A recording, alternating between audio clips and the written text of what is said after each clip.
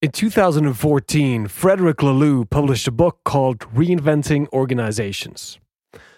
The book walks through the evolution of human organizational paradigms and then discusses the most advanced one to date, dubbed Teal.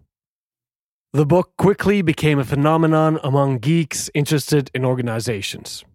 It received its share of criticism for lack of proper scientific research and for selection bias, among other things. But regardless, many consider the book groundbreaking. I found it absolutely fascinating, even though I, like many others, am bothered by the somewhat pseudo-scientific nature of the book.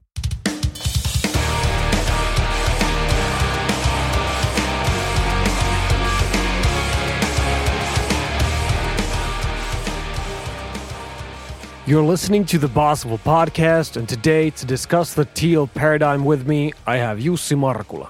Jussi is a Teal mentor, a serial entrepreneur, and the co-founder of the Teal Finland community. In his daily work at Prominda, Jussi facilitates the exploration of these new paradigms in organizations. Before we get to the episode, let me give you a brief walkthrough of the evolutionary stages presented in Laloux's book. They'll help you follow the discussion you're about to hear. The first stage is called Red. That's the stage of top-down authority and strict division of labor. Think of a street gang or a wolf pack where fear is the glue of the organization.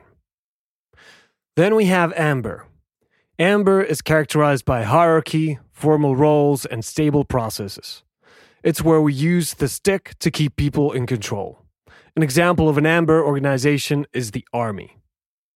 Then we get to Orange. Orange is the organization that acts like a machine. Orange organizations value innovation and accountability and are based on a meritocracy. This is probably the most common organizational paradigm currently in use. After Orange comes Green. That's the family-like organization. These green organizations are driven by their values, and people are empowered to produce to the stakeholders. Green organizations have a strong focus on culture. The final stage introduced by Laloux is Teal. Teal is an organization that behaves like a living organism. The organization has its own evolutionary purpose. It's self-managed and leadership is distributed.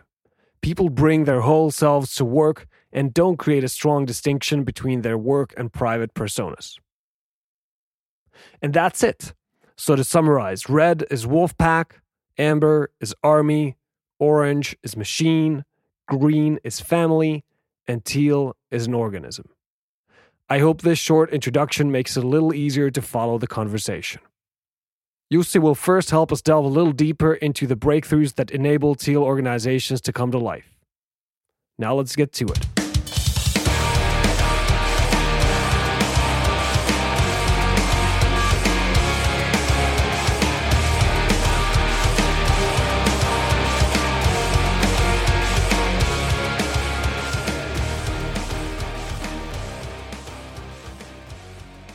Well, there are three breakthroughs which the Teal organizations are built around. And the first one is evolutionary purpose, meaning that the whole organization is doing something greater than itself. We could think that the organization, which is thought of as a living organism, it's an ecosystem that's all the time dynamic and changing. It's finding its way. And what's the purpose, the calling of the organization as a whole? What can it do? What's the best potential for the organization? And that's like the purpose that we want to give. So how's that different from, let's say, that like some of the terms used for ages in companies and businesses is like mission or vision or strategy? How is the evolutionary purpose different from those terms? The biggest difference is that we cannot control it because it's the purpose of the organization. We can only try to listen and understand what it is. So we cannot state that it's this sentence that would tell that this is why we exist. Or we cannot have a participatory workshops where we try to together find it because the organization cannot talk. So we can only try to sense or do the co-sensing, sense-making around why we do what we do, why would we care. And then we align that understand that this is important for us. This is what we want to give to the world, and then it's more implicit than explicit than the traditional ways of for example, the mission statement. Okay, so that was evolutionary purpose. How about wholeness? What does wholeness mean? Wholeness means that we can bring all parts of who we are to the working life. We are expected to be sort of very aggressive or performing well. But then in the Teal organizations, when we can sort of tap into the other parts of the humanity, then we can bring our emotions and our intuition and even spiritual sides of ourselves. That means that also we are much more creative and engaged when we are fully ourselves. So that means that you shouldn't try to have like a work role that you just play when you come to work, but you should try to kind of bring your whole self and be yourself at work. Exactly. You're not your role. You might have, of course, roles, but you are a human person with a name and a background and history and everything. And then the final breakthrough is self-organization. What does that mean? Well, the shortest way how I see it is that what if no one could tell anyone else what to do? So that is like the true self-organization, that we don't give any sort of metrics or KPIs or results from outside, and then you can self-organize inside this box. But instead, all the time, there is no dominance hierarchy, no power hierarchy at all, but everybody is considered to be powerful. Okay, so the breakthroughs are self-organization, wholeness, and evolutionary purpose. And if you think about these together, what are kind of the things that you're hoping that organizations or the way that we run our companies, what are the ways that we can benefit from these breakthroughs? Well, we can stop wasting a lot of time and energy on things that don't matter. Because when we start really trusting people and looking at people from this worldview, that people are responsible, they want to do good work, they care about things, and they are responsible, then we can remove a lot of structures, a lot of bureaucracy, a lot of hierarchy, and just let people do the work. They are much more engaged. They do better work. The well-being increases, and also usually the results increase a lot as well. So what do you think, what is the kind of the most dominant or most common worldview? What are the most organizations like currently? They are something like amber-orange, so that they have the pyramid structure and strong processes, but then very much going into the sort of people are managed with KPIs and metrics. They are given the strategy, given their role in the organization, and then they can do it as they want, but still the box is given. Yeah. And what's kind of interesting is that even if that's the case, that we're at orange or amber, then that means that we're not even yet at green, which is kind of the family, and teal is beyond that. Yeah, sometimes people maybe, especially around the teal movement, we are more optimistic than what the real life is, but I think that's the truth still, that the green is something that we consider modern management. When we talk about servant leadership, for example, that's like the cutting-edge management style. But still, if the manager is a parent, then suddenly there starts to be children in the organization as well.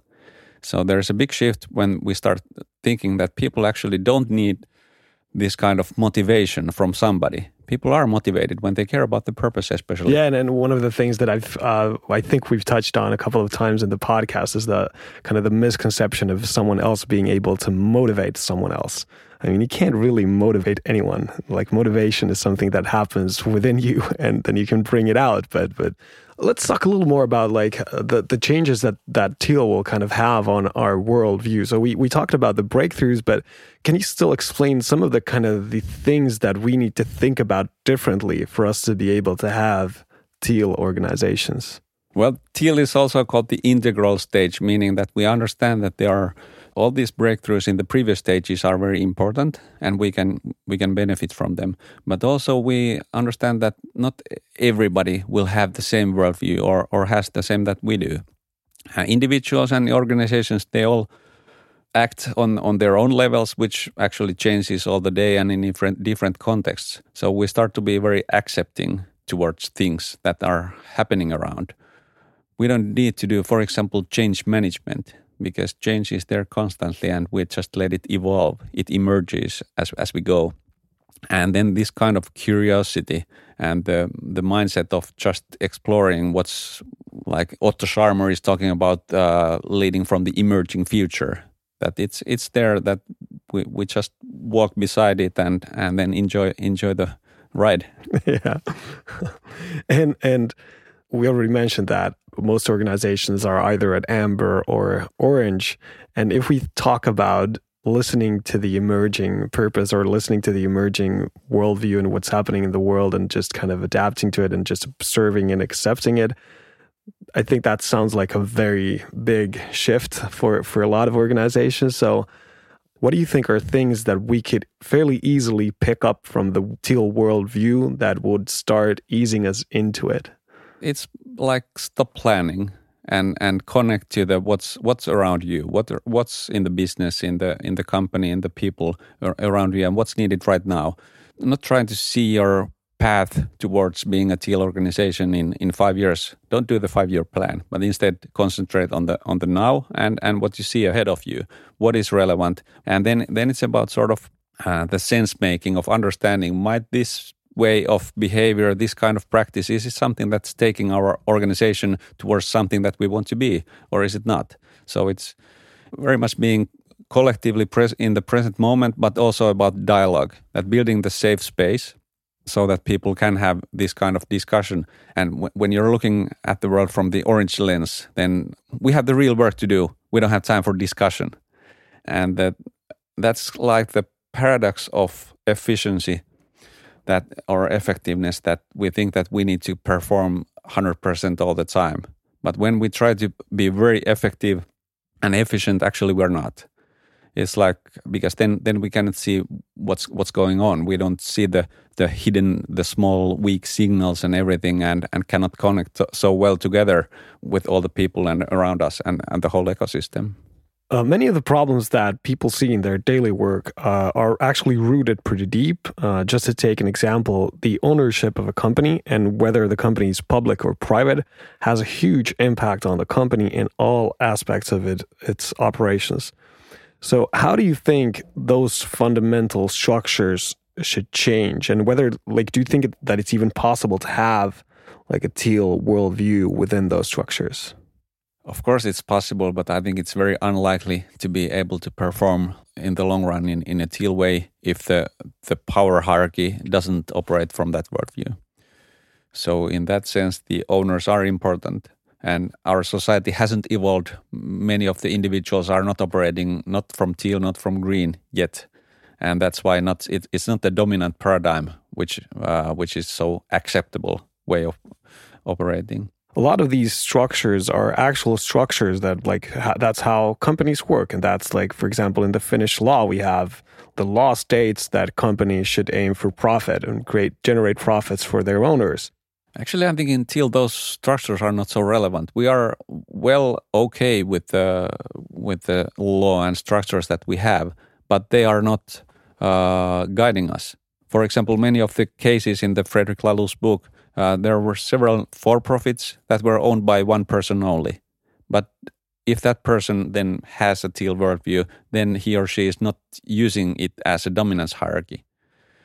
The organizational model and the structure, whether they don't need to be cooperatives, they can be, I'm not sure if they can be stock exchange companies, because then you have a lot of owners who actually are in it only for the money. And when the shit hits the fan, they might not lose the trust in this kind of emerging listening organization, but then we start putting in the controls, and we need somebody now to tell what to do. And that's do they have to trust in this kind of organizational paradigm in the hard times as well? Exactly. So does that mean that if you want to keep the Teal way of doing things, you kind of have to keep the company private? Or does that mean that we just need to somehow change how public companies work? Yeah, or the culture, how we see leadership and the management. If we have strong leaders, they might have the sort of trust of the owners that we believe that this person can do what is needed. But it needs very strong individuals who are then, I guess, who can build up the trust capital needed among shareholders.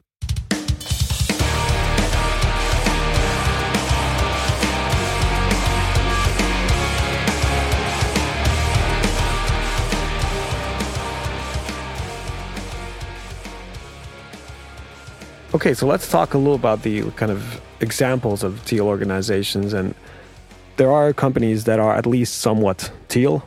So if we look at companies like that, what are the structures that are characteristic of teal organizations? So, for example, how do teal organizations, some of the examples of teal organizations, how do they make decisions, for example?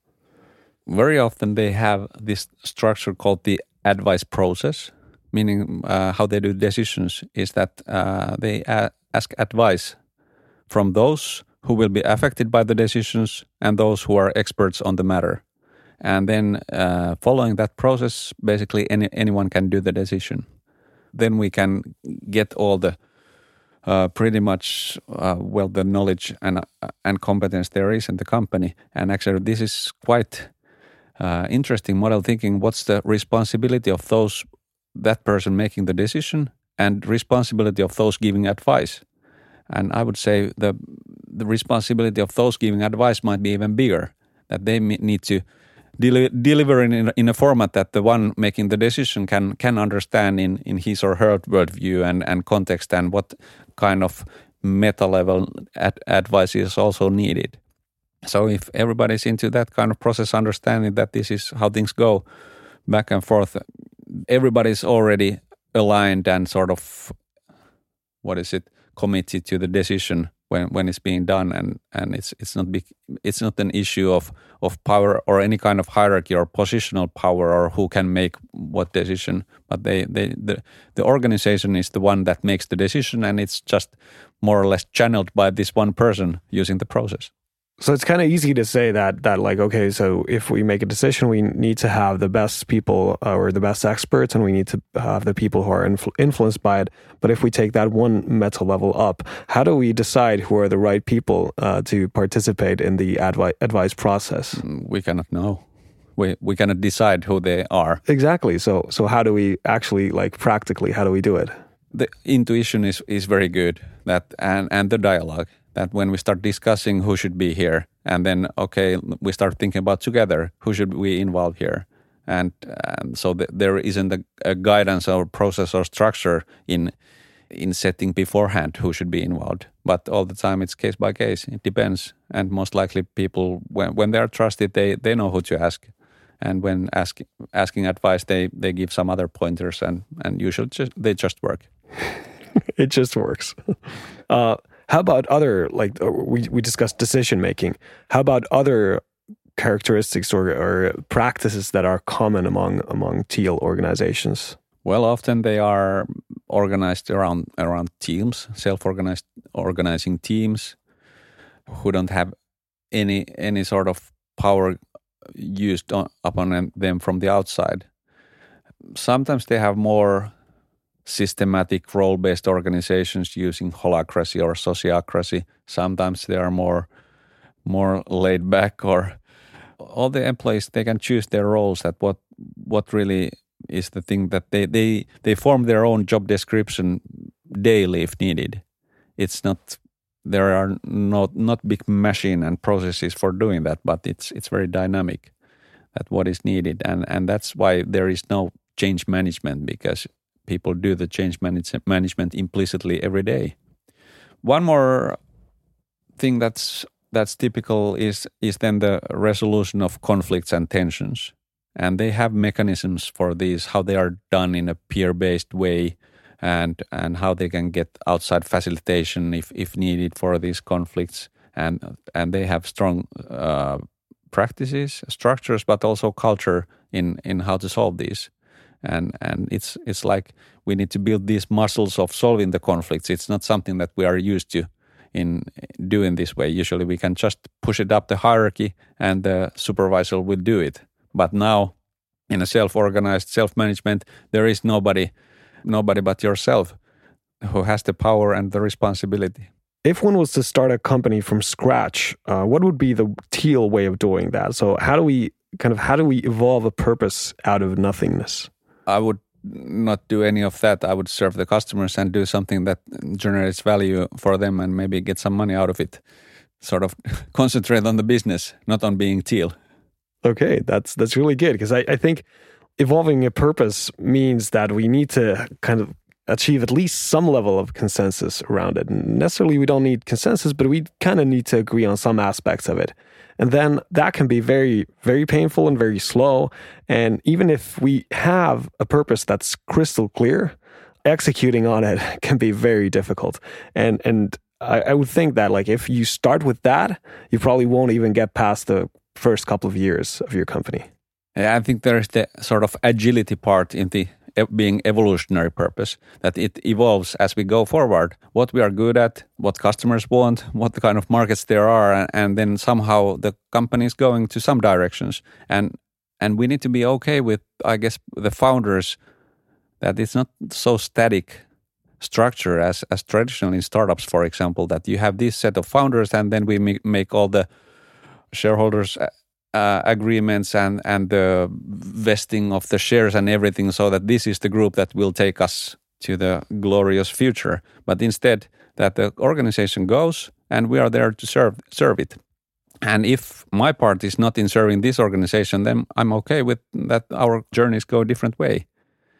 And as we go, then we do the sense making or the co-sensing and understanding what is the best thing that this company can do to the world. And if they do something good, then most likely they can also make money with it. Again, you cannot control, you cannot dictate what the purpose is. You can only try to uncover it as you go and interact with the outside world.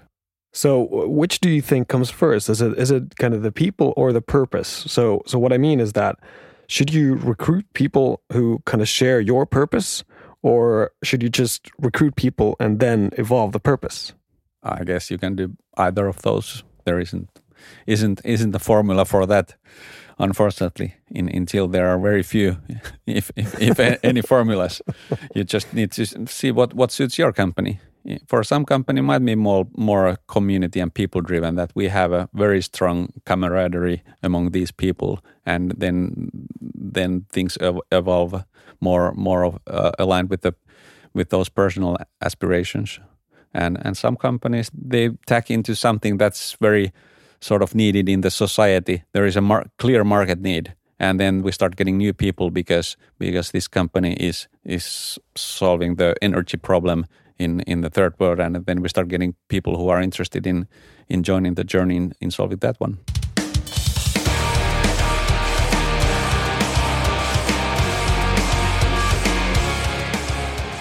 Thank you for listening. I hope you enjoyed that and also learned something from it. One of the organizations presented as an example of a Teal organization is Buurtzorg, an elderly care company in the Netherlands. And I visited them in person some years back, and I interviewed the CEO for the podcast. So you might want to check out that episode. You can find a link to it in the show notes. Now that is all for today. We have one more episode left in this season of Boss Level Podcast. Have a great week.